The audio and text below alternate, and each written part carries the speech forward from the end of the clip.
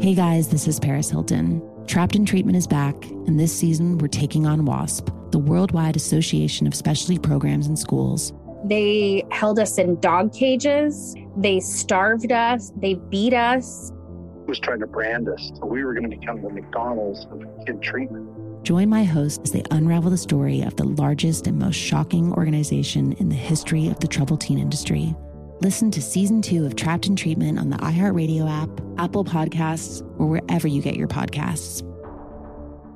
I'm Stephanie J. Block. And I'm Mary Lee Fairbanks. And we host Stages Podcast. Binge close to 100 episodes. Hear the inside stories from backstage and behind the scenes as we go beyond the resume and into the heart of creativity and what it really takes to be in the business of show business. Don't miss our chats with this season's Tony nominees. If you love theater and entertainment, you are going to love Stages Podcast. Subscribe to Stages Podcast wherever you listen to your podcasts and visit us at stagespodcast.net.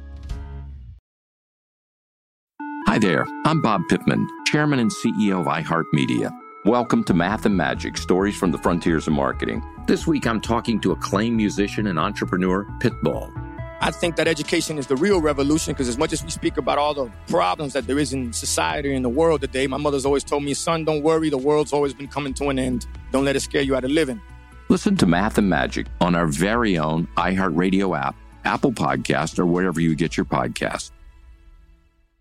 Direct from Hollywood with Ryan Seacrest.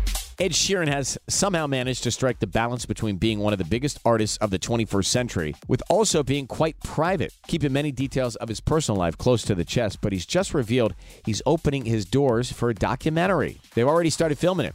He maintains it will be authentic, but family comes first and won't compromise his privacy for the sake of the project, telling The Sun, there was a big conversation about what we would include. As long as it's honest and it links in with the theme of something that's in a song, I will include it. But there's no point in putting anything in if it's detrimental to my life.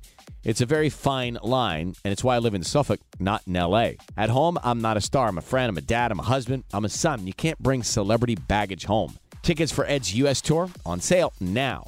That's Direct from Hollywood.